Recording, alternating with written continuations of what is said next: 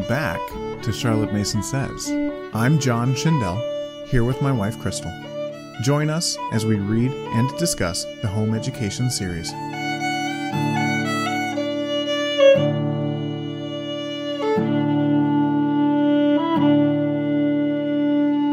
Well, for everyone who's out there who has been waiting patiently for us or waiting impatiently for us, thank you for waiting.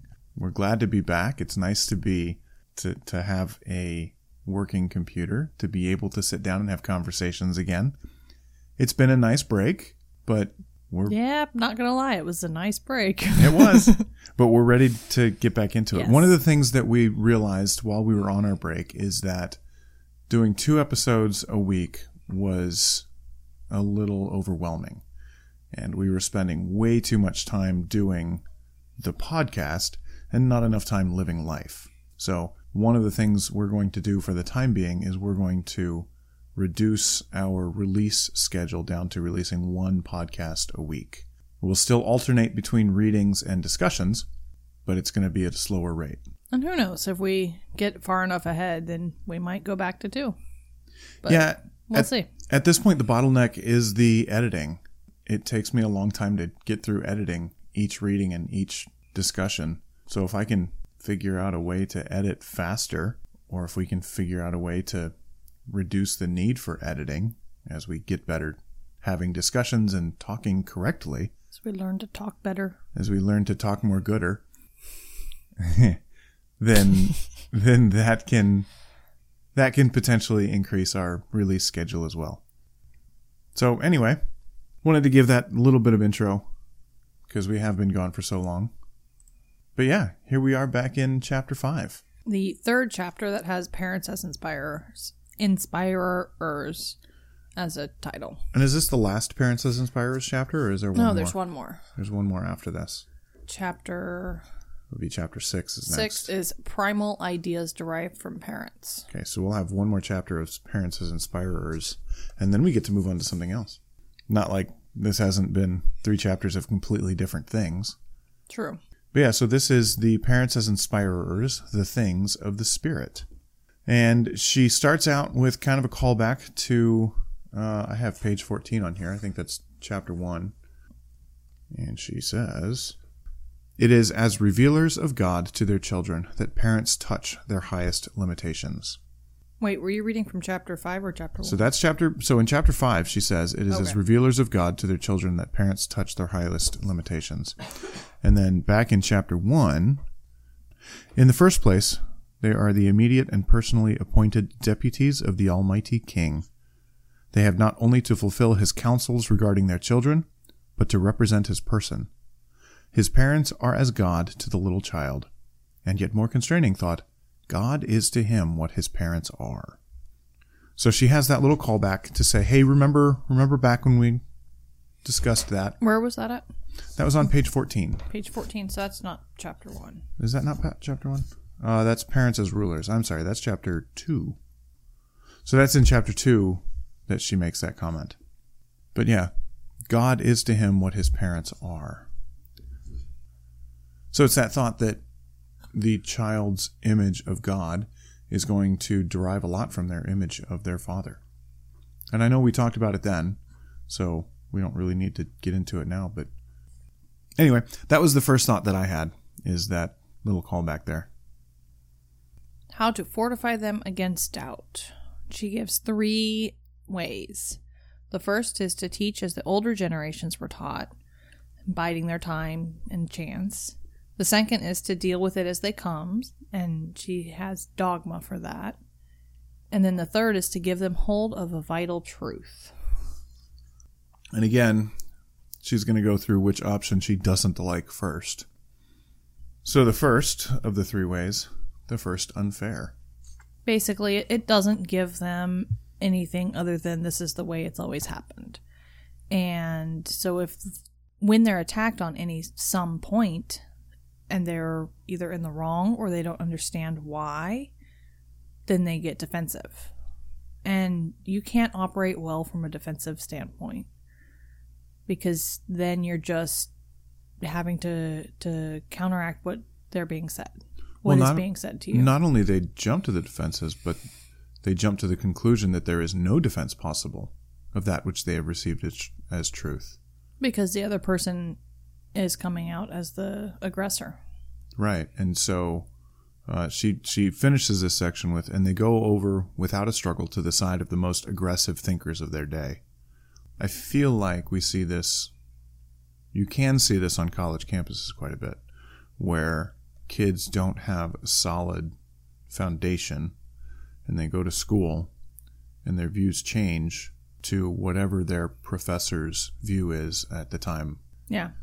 And that's also why children and people who have childlike thoughts have a hard time getting into discussions of real things, is because they don't have any concept of what they actually believe or think, and they don't know what a discussion or an argument actually is over a very serious topic. I think that's why we're seeing fewer discussions, even at the congressional level these days. That's why debate class is important. It is very much why debate class is important. You learn how to form a thought, form an opinion, and defend that opinion. Yeah, that's true. I hadn't thought about that.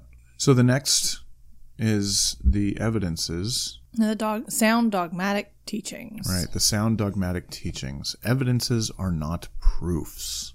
Religion without definite dogmatic teaching degenerates into sentiment, but dogma, as dogma, offers no defense against the assaults of unbelief. It's kind of religion without God. Religiosity as the answer. Or religion without understanding. Not quite this is just the way we've always done it, but this is what we believe because we are Christian, or because we believe in this faith, without having an understanding of the why. Yeah. Even more than that, just a strict adherence to the dogma without even thinking about it. I can think of several instances, several folks off the top of my head who have trouble with certain aspects of life that I don't think are issues, that I don't think are necessarily sin, but because they grew up in a church that said it was, well, then it is. And some of the folks I've talked to have a hard time putting those two things together. Anyway, it's a random thought that I don't really have a conclusion to. I had to look up the word elucidation. Ooh, that's a good one. It's an explanation that makes something clear, a clarification. Children should be taught Bible history with every elucidation which modern research makes possible. So children should be taught Bible history with every clarity? Every explanation that makes it clearer. Explanation. Oof. So children should be taught Bible history with every explanation or that makes it clearer. Explanation or clarification that makes it clearer, which modern research makes possible. And she gives the example of the Assyrian monuments as proofs of the Bible. You got the Dead Sea Scrolls. You got all of these things that modern research and history... Well, she says they should not be taught to think of the inscriptions on Assyrian monuments as proofs of the Bible, but rather as illustrations of those records. Yeah, not as a proof, but as something that makes it clearer. Gotcha. Okay. As a subsidiary proof. Right. As a supporting fact. That makes sense. Like a supporting fact. A supporting it's document. It's late already. A footnote. It's a footnote. That's Bible footnote. Good way of putting it. Because I'm really smart. Yeah, okay. All right, the next one. The next one. The outlook upon current You are. thought. I think you're very smart. I'm glad someone thinks so. The outlook upon current thought. Contemporary opinion is the fetish of the young mind. Young people want to know religion and life, and they'll ask the opinions, and they won't necessarily go with what their parents said. Mm-hmm. But the other side looks most attractive. Yeah, they by no means confine themselves to such leaders of thought as their parents have elected to follow. On the contrary, the other side of every question is the attractive side for them. The grass is always greener. I feel like, so when you talk about political affiliations, the Republicans, or I've heard it said that children are Democrats until they grow up a little bit, and then they turn into Republicans. If you're coming out of a staunchly Republican household, you, the child, goes to college and the democratic way of thinking is very intriguing and it's very enticing and it's very different and new and exciting and fanciful and fun. And then as you get a little bit older, you go back to what it was that your parents believed and thought. They go to the most aggressive thinkers of the day. Yeah. Or they just go to something different. They go to different than what their parents said. Mm-hmm. If their parents were strictly this, then they went to that because it's enticing that there's something different. And she gets into this again. And this should not come as any surprise to parents. This is what happens. And she mentioned it in chapter 3, page 17. Although the emancipation of the children is gradual, they acquire day by day more of the art and science of self-government. Yet there comes a day when the parents' right to rule is over. There is nothing left for them to do but to abdicate gracefully and leave their grown-up sons and daughters free agents, even those still living at home. What's interesting is that she says, even though still living at home, and I realize we're going back to now chapter 3, but the thought of your children are emancipated even before they leave your house. So is she talking about high school age children? Or is she talking about children who are grown up and in the workforce that are still living in their house? I think that goes back to a cultural context. And I don't know when people left the house at the turn of the 19th century or 18th. The turn of the 19th century to the 20th century, whatever turn that would during be. The late 1800s. So then, okay, that's did the girls stay at home longer and they needed to be emancipated in their parents' mind? Did the boys stay at home and go to work from home? I don't know, but let's translate that to today's day and age, because there are a lot of folks that I work with, young engineers right out of college or architects right out of college, that still live with their folks because they frankly can't afford to live on their own. Yep. I lived with my parents for any number of years in college because I went to college for 7 years. Half of that was when you were living with me. Part of that was when we were married. That's true. But the other part of it was living with my folks. Mm-hmm. But I was very much an emancipated child at that point. I had also spent a year at college. A year away. I had spent a year away and then came home. But I was still an emancipated child living at home. And it's become a more and more common thing, at least since our parents' generation, for children to stay at home for longer. Because we frankly can't afford to not. And especially since the Great Recession. Since the recession of 2008, it's become more common. Which I realize that's over 10 years ago. Yeah. And it has dramatically affected an entire generation. It absolutely has. In many, many ways. It has. I was very lucky to have the career path that I had because I wasn't hugely affected. But also I didn't graduate until 2011. So I was a couple years after it hit, and the industry that I was going into had a little bit of time to rebound. Figure out what was going on. Yeah. But even then, I had any number of classmates who graduated with no jobs. So they went back to grad school, because why not? So anyway, that's a little bit of back thinking about chapter 3, but she's moving on to free will and thought, and the whole training from babyhood onward should be in view of this plunge. And that when the time comes, the children follow the leader they have elected. Whether it's their parents or not. Right. And that the parents shouldn't be surprised. And we should expect it. Because we claim the same type of suffrage from our parents. Right. Right. And we should want that for our children. We should want them to find someone to follow. And if we've done our job through the years and taught them the why and taught them how to think, we can reasonably hope that they would come to the same conclusions that we have. But they might not. Or that they'll come to good conclusions all on their own that are different than ours, but are still good conclusions. Yeah. So moving on to the preparation. There is much to be done beforehand, although nothing when the time comes. So she talks about the notion that any contemporary authority is infallible, may be steadily undermined from infancy onward. Even ourselves. I just realized you need to undermine yourself as well. Mm-hmm. Make sure you say, I don't know, instead of taking a random shot at their pertinacious questionings. Right, because children ask so many questions. That's another good word. Pertinacious. Pertinacious. She's full of good words. She's fun to listen to.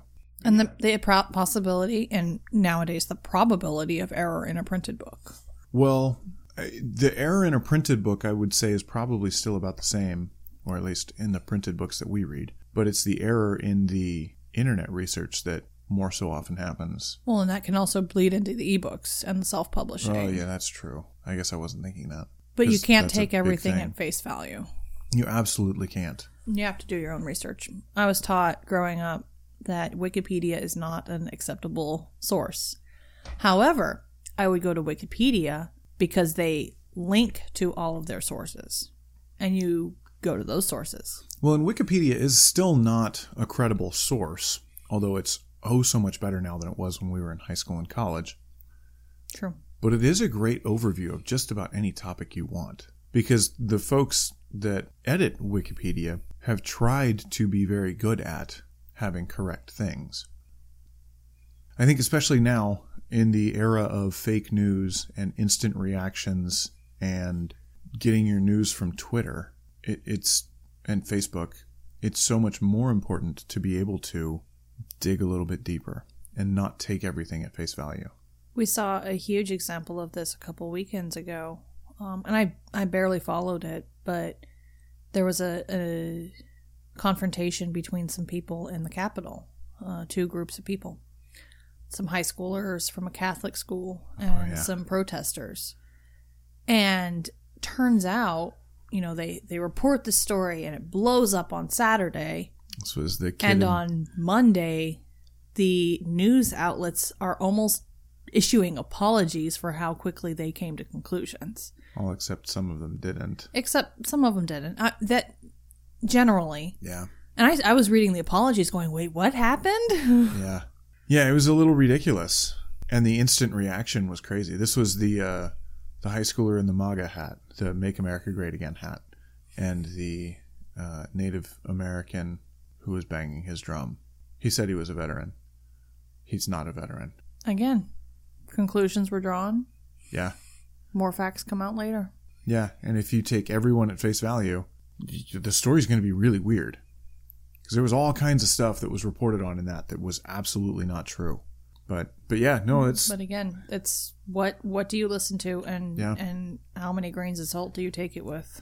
So I was listening to an interview by Joe Rogan, and I don't remember who he was interviewing, but he was talking with a German man, an older German who had been around for a long time. And he was saying, like, yeah, when I was a kid, I think that when I was a kid in Germany, our media was more trustworthy than the American media is now. And the thought was, well, now wait a minute. In Germany a long time ago, the media was under the thumb of the government, and it was very much filtered by the government, and it said exactly what the government said. And Rogan was like, it wasn't trustworthy. It wasn't true. And the guy was like, yeah, I know. And we all knew it. We all knew that that what was being written wasn't true. And so it bred in us this need to read deeper and to think deeper and to read from 5 to 7 different sources and talk to different people to figure out what on earth actually happened. Because what was written was assuredly not true. Interesting. As opposed to, here in America, our parents read the newspaper and went, well, I read an article, it must be true, because we have journalistic integrity. And it was true, and at some point it became not true. And in some outlets, journalistic integrity is completely out the window, and it's now just journalistic opinion. So it was an interesting anecdote that I think illustrates the point that we do need to continue to be very... We need to be able to say, I don't know. And we need to be able to say, well, that person might not know either. Let's go find a different source, and a different source, and a different source. In fact, I fell into the hole of flat Earth theory today again. John got obsessed with this a couple months back. It's been rather funny to listen. It's so much fun. And it's kind of sad also that there are folks that believe fully and fervently that the Earth is flat. And I was listening to an interview. It was an interview that they posted on YouTube from KLBJ, the rock station there in Austin. And I clicked on it, and I started hearing the voices. I was like, oh, that's weird. That's a really familiar voice. I was like, no, I know that voice. We used to live in Austin, and that was the morning show I listened to on the drive in. Anyway, so they had a guy in there who was talking about his belief in flat Earth and how the astronauts didn't actually go to the moon or space, and satellites are just weather balloons that are really high and all kinds of crazy things. And my thought was, well, I mean, I realize you've watched some YouTube videos, but there's so much out there. You can't find one thought and go with it. If you find something that someone's saying that sounds good or interesting, great. But try and find someone else. Try and find a bunch of people. And then listen to the other side of the argument. Listen to the people that are trying to debunk it. Well, the results of this kind of training in the way of mental balance and repose are invaluable. So she says basically when you learn how to think and when you are training your children not to just blindly trust, that's invaluable. And she goes on to talk about science and not just blindly trusting what science says. Well, there you go. Maybe I jumped the gun a little bit. And one of the things that I thought was fascinating is she said, it would seem to be the better part of wisdom to wait half a century before fitting the discovery of today into the general scheme of things. Yeah. Not because it's not true, but because we're not able to adjust to it yet.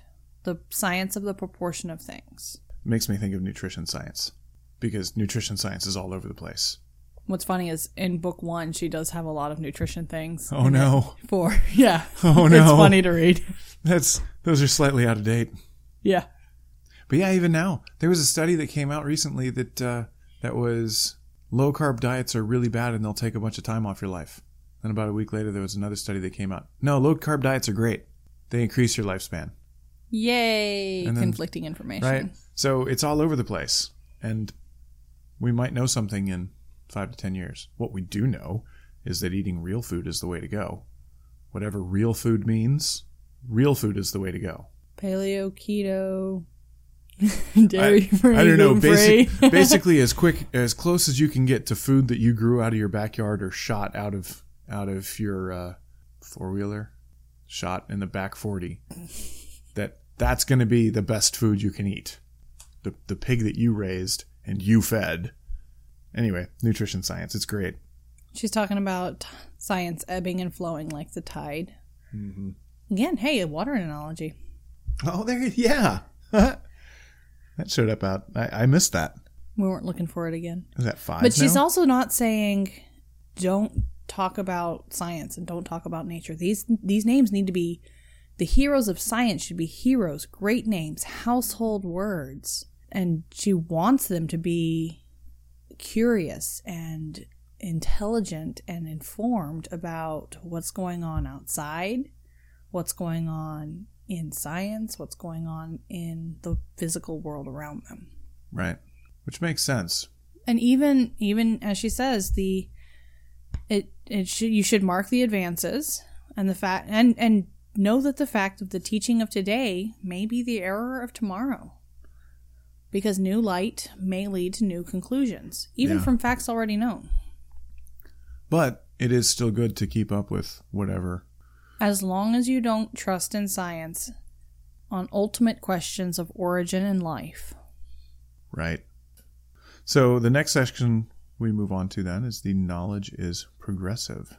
And she talks about how the brain and how thoughts and ideas work. And this is one place she talks about ideas, where an idea is a living thing that will take possession of them and establish a place in the substance of the brain and draw its own train of ideas after it. Mm-hmm.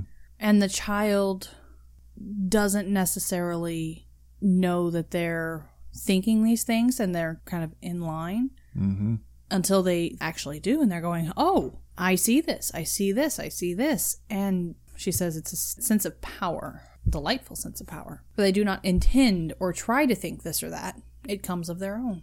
And that's where one of the Charlotte Mason ideas is to spread a generous feast of ideas so that the child can make these connections on their own and let them marinate and sit.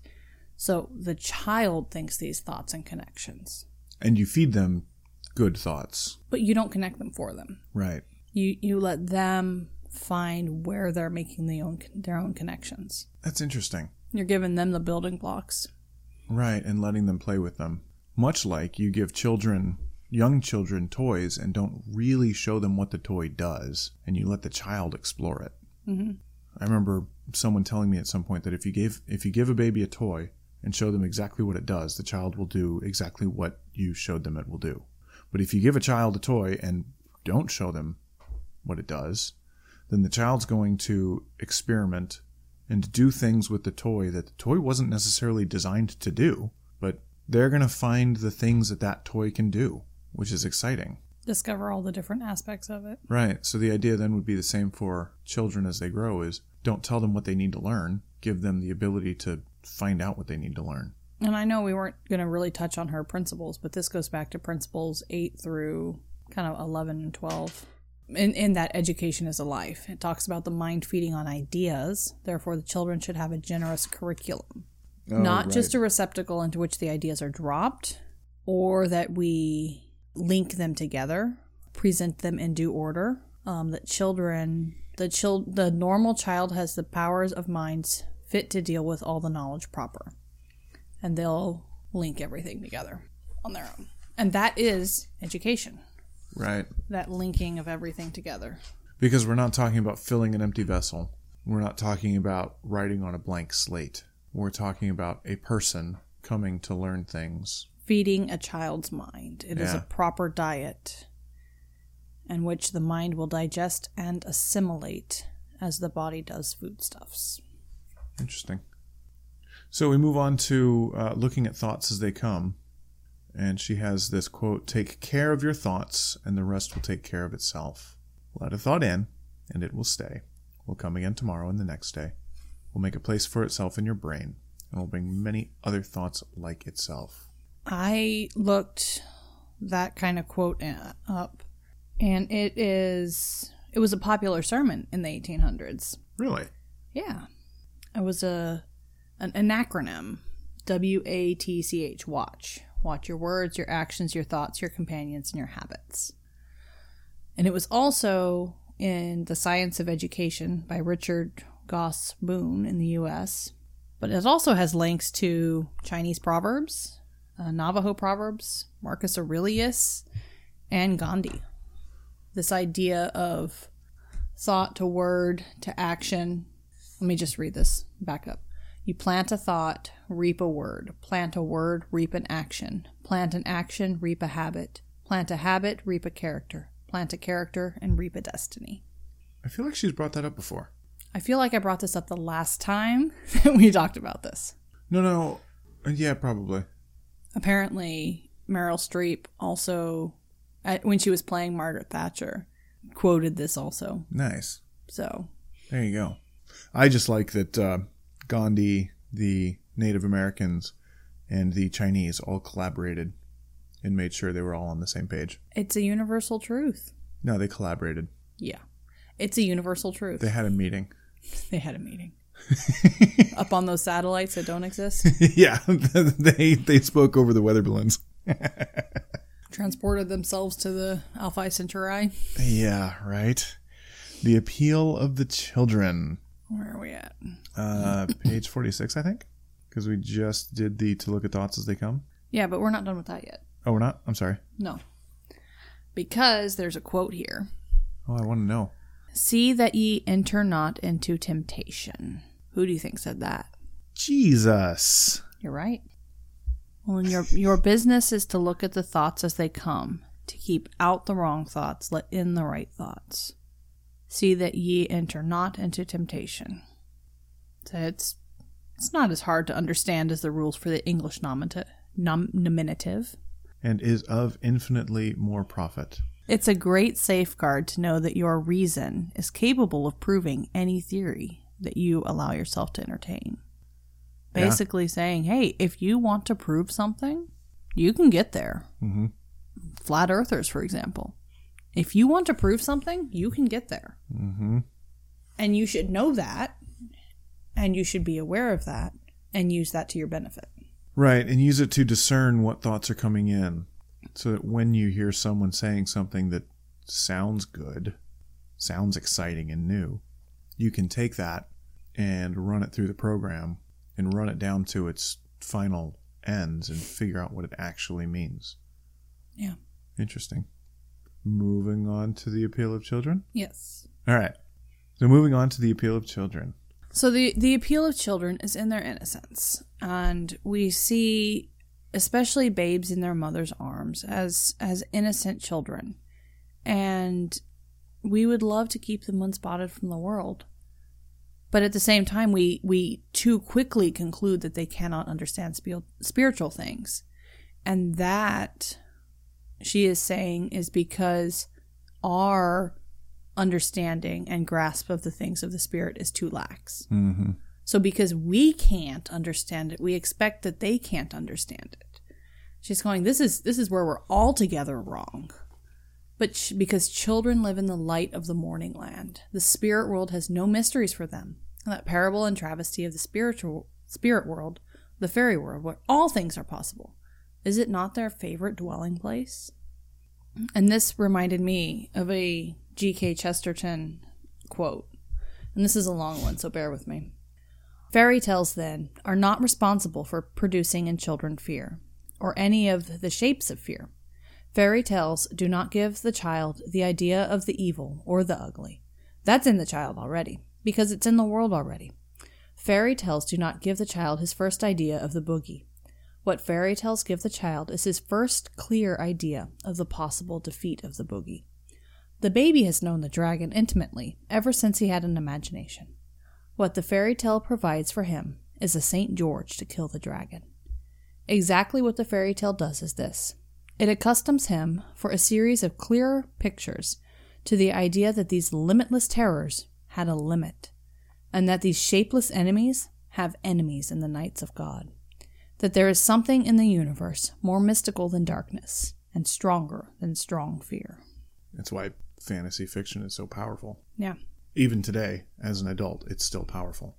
This is what they know intrinsically. Mm-hmm. You hear thought that children speak the language of angels.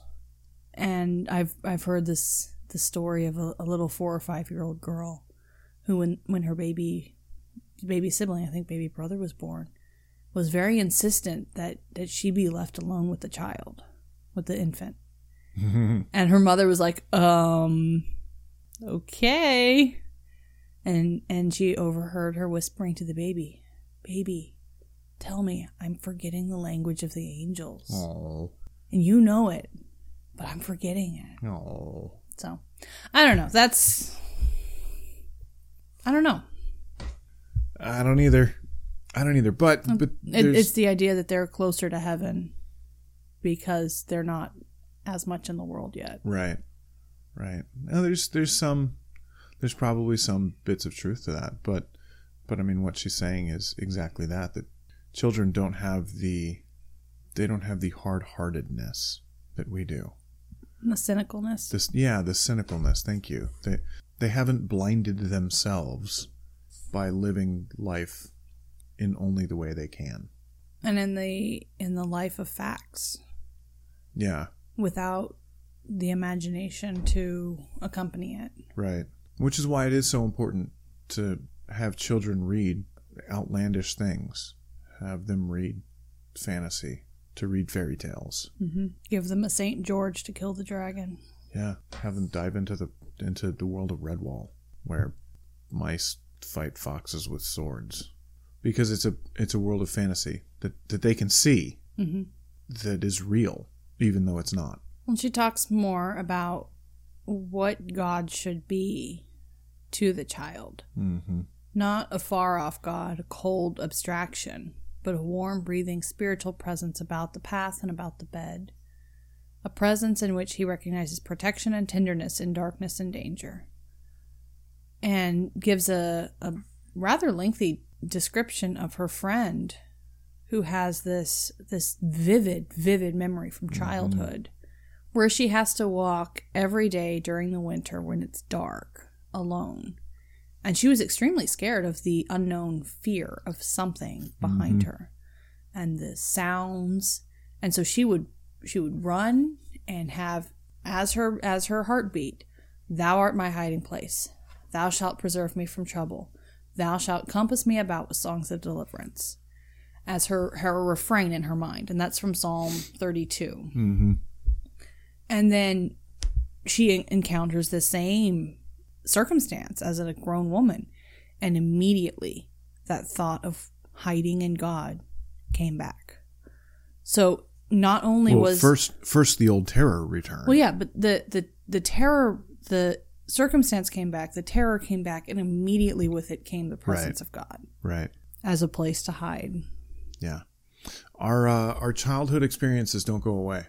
We don't outgrow them, and this is one of the issues of children growing up in not good homes, is that as adults, your whole outlook on life is defined by that experience. And well, maybe not defined by, but it's colored by. Shaped. It's molded. Absolutely shaped and molded by that experience. Which is why it's so crucial to teach our children. Exactly. Goes back to the why for homeschooling, for at least for us, is we are the shapers and molders of our children. And that task and responsibility has been given to us by God. And we are accountable both to Him and to our children to give them the best of what we know. Right. And it goes back to, even in another chapter, she talked about the whispering the sweet nothings into babies' ears, and having them hear pleasant things, so that when they get older, those are the thoughts they have. Yeah. So that was her example of experiences shaping the future. So she moves on then to the mind of the child is good ground. Parable of the sower. Right. And that's from Matthew chapter 13. The child is the open field, the good ground, where the sower goes forth to sow, and the seed is the word. And all teaching of children should be given reverently, with the humble sense that we are invited in this manner to cooperate with the Holy Spirit. And it should be given dutifully and diligently with the awful sense that our cooperation would appear to be a condition of the divine action. And I have a little circle that I wrote. We teach the Bible. We trust the Spirit, and the Spirit will move and teach. But the Spirit requires us not to hinder. And so we teach the Bible, but we trust the Spirit to move and to teach. And we're still not supposed to hinder. Right. Because we absolutely can. Yeah. We can absolutely hinder our children from the truth and from education, and we can absolutely stunt their growth as people, and we can make the rest of their lives really, really hard. By how we set them up. So this is from Matthew chapter 19, talking about the little children coming. Mm-hmm. And the suffer part, suffer the little children, can be translated, let alone, let them come, leave them alone. And forbid or hinder not is to keep them from coming. So you let them alone and let them come. And what I found very interesting that I hadn't put two and two together is this is immediately following the divorce and marriage passage that Jesus talked about. Really? Yeah. He is trying, the Pharisees are trying to trap him and saying, well, what are your thoughts on divorce and marriage? And Moses gave us this law, and Jesus says it's about the hardness of your hearts that he gave you this law. And so he's talking about marriage first, and then the children come. Huh. And they're told to stop by the disciples. And he's like, no. They need to come too. Interesting. So he's talking about these ideals and the way things should work. That's interesting. I didn't know that.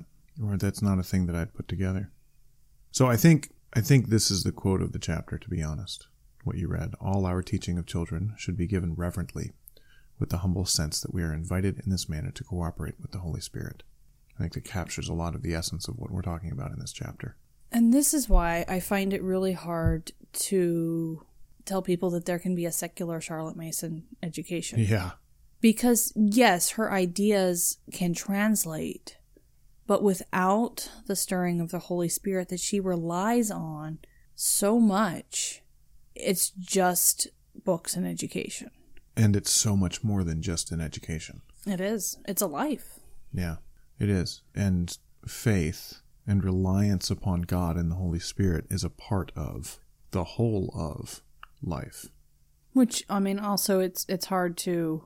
It is very hard for me to fathom life without Christ and the Holy Spirit. Even just as a reason to do anything. Yeah. I mean, I can fathom a life of not going to church on Sunday mornings. I can imagine that pretty easily. What I can't imagine is what flows forth from there. And so growing up, I grew up in a Christian home, and we went to church, and faith was a part of life, and I was homeschooled and did Bible every year of my life. And that was a part of my home life. And I went to college and fell away, and I didn't go to church, and I didn't do anything for a long time. And thinking back to then, I was very rudderless. I had no real reason for existing other than to find whatever the next pleasurable thing was, whether it be hanging out with friends or drinking or video games or movies or heck, even learning. It was whatever my next fancy was. And that's changed as God brought me back to himself. And it's not just about what makes me happy now. I mean, I still like doing things that make me happy, but that's not the sole purpose for my existence. But I think On that note. Yeah, I think that moves us into the last section here, that children suffer from a deep-seated discontent. And she's talking about how children have a sense of sin, acute in proportion to their sensitiveness, and that children know that they're little evil things. And I don't... Well, and backing up real quick, Okay. We do not take children seriously enough. Brought face to face with a child, we find that he is a very real person. But in our educational theories, we take him as something between a wax doll and an angel. Mm. And this is along the lines of her first principle is children are born persons. Right. And that's one of the other things that really struck you and I when we found Charlotte Mason was that she actually talks to children. Right. She deals with them and sees them for what they are. She sees them as sinful, but she also sees them as a person, Right. not a subhuman. Well, that's something even before we found Charlotte Mason that we talked about quite a bit is how do we talk to our children? How do we address them? How do we correct them? Even as babies, the twins who run around, I talk to them as people. Lily was doing something today, and she was trying to climb up into her seat, and she was climbing up from a place that she couldn't get up. I said, Lily, that's not going to work. You have to go around to the other side. In that tone of voice. She's 18 months. She looked up at me, looked back at her chair, walked around to the other side of the table, climbed up in the other chair, and then sidled her way over to her chair. And, I didn't have to use a baby voice. I didn't have to do anything. I talked to her. And that's how we've talked to our children forever. And that's how I talk to all children. I don't talk to them like babies. I talk to them like they're people. Mm-hmm. And people give me really weird looks when I talk to their children. Like, why are you talking to my baby like a person? I don't know, because I thought it's a person. It's a little person. Yeah. And that was something fascinating with Ian, our firstborn, to see how quickly he understood. Mm-hmm. Way before he could verbally communicate with us, mm-hmm. he could understand what we were saying and what we were intending. And it was mind-blowing. It still is mind-blowing the way that happened. Yeah. Well, yeah, another anecdote here. After dinner, I was tuning up my guitar because it's been a while since I played. And the twins came over and they both wanted to play with me because I let them strum with their one finger as I play.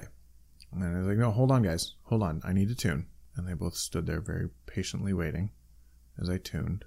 And then I played a chord. And they both got their finger ready and kind of pulled it out. But they were still waiting for me. And I said, all right, you can play with me now. And they both started strumming. And, it lasted all of 2 minutes until they were running around doing other things. And I expect them when I tell them to, no, wait, stop. Just be still and wait. And they did. And they do. Yep. Right. Was it rise to the level that they're expected to? Mm-hmm. Yeah, absolutely do. And so, yeah, children are definitely persons. And they definitely understand more than I give them credit for. That's kind of the first half of this section. The next half of the section is seeing is children seeing themselves as an odious little thing. And that not because we recollect our faults, but because we recollect our childish estimate of ourselves. Many a bright and merry child is odious in his own eyes, and the peace when there is no peace of fond parents and friends is little comfort. This is from Jeremiah, chapter 6, talking about people dealing falsely, the prophets and the priests, healing the wound of my people lightly, saying, peace, peace, when there is no peace. And then the Lord promising retribution upon them. And he says, which she quotes, stand by the roads, look and ask for the ancient paths where the good way is, walk in it and find rest for your souls. But they say, those people that say peace, peace, we will not walk in it. So, yeah, backing up a little bit, I found the section I take umbrage with. There was the educational theories. We take him as something between a wax doll and an angel. And then she goes on. So we talked about that. And then she goes on. He sins. He is guilty of greediness, falsehood, malice, cruelty, 100 faults that would be hateful in a grown-up person. We say that he will know better by and by. He will never know better. He is keenly aware of his own odiousness. And I think I disagree with her there. That children are not necessarily keenly aware of their own odiousness outside of what they've been taught. Because if they've been taught that the things that they're doing are wrong, then they know that the things they're doing are wrong. But otherwise, we don't know our own sin until the Holy Spirit convicts us of our sin. And that's why we were given the law. Right. That's why we were given the law, so that we know how far off we are from the mark. But if you don't give a child the law, and the child doesn't have the Holy Spirit, then he's not going to know that what he's doing is wrong. And as human beings, yeah, sure, we have a conscience and we have the law of God, the law of nature written on our hearts. But until the Holy Spirit quickens us, I don't think we can see ourselves as sinful and see the things that we do as sinful. And so I think there is also still a way that we can see it as right and wrong. That's true, but I think right and wrong is more societal than anything in that instance. That's what I'm going for. Okay. And so, yeah, as a child being raised in a Christian home, our children have a sense of right and wrong because we've taught them that sense of right and wrong. And again, more deeper than that, they have a sense of right and sin, not just right and wrong. Right. But again, because we've taught that to them. Mm-hmm. I don't think children have that intrinsically. I don't think people are born with the intrinsic knowledge that they are sinful, because that's just the state that we're in. And until we're quickened, God can go jump in a lake. I can't say I've really thought about it that way. Or even thought about it really. It's what Paul's talking about when he's talking about the flesh. Might have been Peter. I don't know. I can't come up with the passage off the top of my head, but talking about the flesh and we're children of wrath. We're children of the flesh. And until we're given a new heart, a heart that longs to follow after God, a heart that longs to do what is right and to please him and to follow his commands, we're totally separate from God. And our only desires are those of the flesh. And I think you see that in children when they're brought up in homes where there is no God and there is no right and wrong. And children can become very evil very quickly.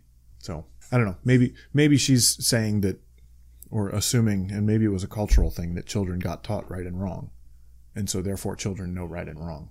But that in today's day and age, that's absolutely not true. That children don't intrinsically know right and wrong. Because there are many places where they don't learn it. And children can become very evil very quickly. Because they're people. And people can become evil quickly. So anyway, that's a high note to end on. Well, let me read this to end. Again, it is well that we ask for the old paths. Where is the good way? It's not well that in the name of the old paths we lead them into blind alleys. Just call back to the very beginning. Mm-hmm. We don't lead them just because that's the way that we've done, or that we let them follow the new into bewildering mazes. We don't let them go with the prevailing thought of the time just because that's the new and different. Mm-hmm. We look for the old paths, the good way, the straight and the narrow. So that's chapter 5. That's chapter 5. It ended on a dour note, but All our teaching of children should be given reverently, with the humble sense that we are invited in this manner to cooperate with the Holy Spirit.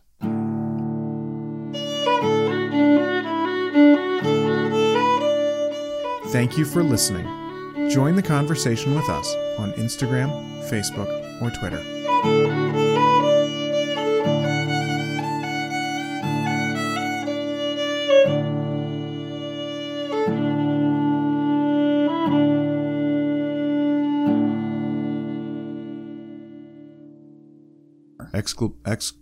Explanation. Oof.